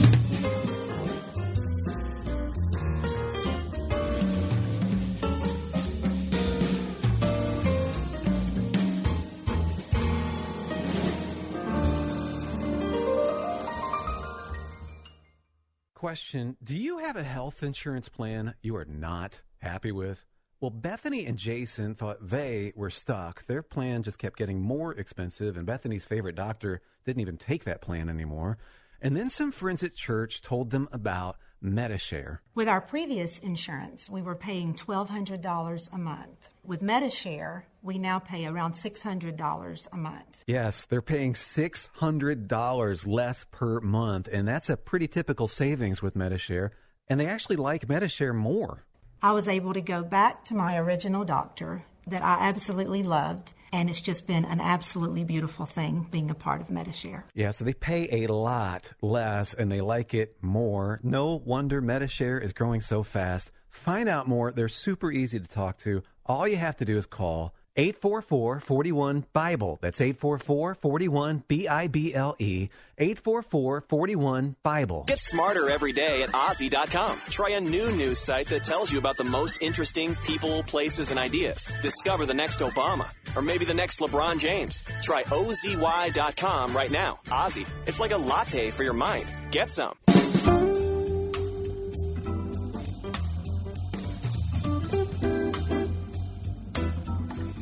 We've been talking about the Super Bowl. Well, really, the bowl, because it really wasn't super. Right, it was. But we have not yet talked about the halftime extravaganza. Yeah, boy, people are so people are saying it's the worst halftime show of all the halftime shows, and it's so terrible. What do you expect? I don't know. Well, it's like 6 minutes long. Relax. To be honest, I missed Prince. I did. Well, Prince is no longer living. Yeah. So whenever you saw him, whenever you saw the guy walking around with his shirt off, I go, man, I sure miss Prince. Why did that have to happen? That was why do you have a postcard on your belly? Why? California. Why is no one has ever tattooed Pennsylvania on their belly? I think on their abs it doesn't say like Kansas. If they did, they'd be taxed for that probably. This is what I liked. I was an absolutely enormous Maroon 5 fan when they first came out. Their first three albums, I just have every bit of it is memorized in my head. They were so good. In ever since then, it's like I just cannot even stand it. So I appreciated the fact that most of their songs were old. Yeah. I like that. The whole thing with the shirt was so ridiculous. Yeah. But whatever. And the dichotomy, I didn't know the rap. Rap yeah, guys. I didn't. Who were they? I didn't know them either. I knew the one guy from Outkast from I Like the Way You Move, but I didn't know that he was in it. I didn't know he was part of Outkast. And was that an actual fur? Because if it was, he must be getting so much hate. I like the contrast between a shirtless guy standing next to a guy in a fur. I mean, in Atlanta. That was wild. Yeah. I mean, okay, the show, all right. No big deal. It's a quick little chunk of showbiz. That's so all. What do you expect out of a halftime show? I don't know. Was Justin Timberlake was last year, right? That was a lot of fun. Yeah. I like Justin Timberlake a lot. I mean, when I think about memorable ones, I think of Justin Timberlake, U2, and Prince. Yeah. That's about it. I can't really think of any other ones. No. Janet Jackson when she had her wardrobe malfunction. No, that's horrible. Yeah. What if they had and next year they had Amy Grant and Michael W. Smith at the halftime? Could you imagine people going nuts? You think they'd hate on Maroon 5? Oh my gosh. Could you imagine? Yeah, it's kind of hard. I mean, because you've got to reach all these sort of social checkpoints now. I thought the marching band was weird. I loved kind it. Of fun. Oh, no, I liked loved that. it. No, I liked that. I liked the gospel choir. I liked all the little lanterns on "She Will Be Loved," that was which cool. is one of my favorite Maroon 5 songs. How about the woman in the gospel choir? She crushed it. For Holy sure. smokes! Oh my gosh, we didn't talk about Gladys Knight. Oh, Gladys Knight killed it. That was a great national anthem, Absolutely wasn't it? A+. 74, fabulous. Yeah. Hey, have a great night. Thanks for joining us. We'll see you tomorrow, God willing. The Ride Home with John and Kathy, a production of Word FM and Salem Communications. 3-star General Michael J. Flynn, head of the Pentagon Intelligence Agency, knew all the government's dirty secrets. He was one of the most respected generals in the military. Flynn knew what the intel world had been up to. He understood its funding. He ordered the first audit of the use of contractors. This set off alarm bells. The explosive new documentary, Flynn, Deliver the Truth, Whatever the Cost, uncovers the facts behind this scandal. Flynn told the truth. He was the most dangerous person for Donald Trump to hire. I find out the worst enemy that I'm going to face in my life is right here in America. They took my assessment and they wanted me to change it. And I was like, I'm not changing it. They had to get rid of Flynn. With in-depth interviews, archival footage, and never-before-seen personal records of the man behind the headlines. I just felt like I was drowning. Flynn, Deliver the Truth, Whatever the Cost. Available now. Watch it today. Go to salemnow.com. salemnow.com.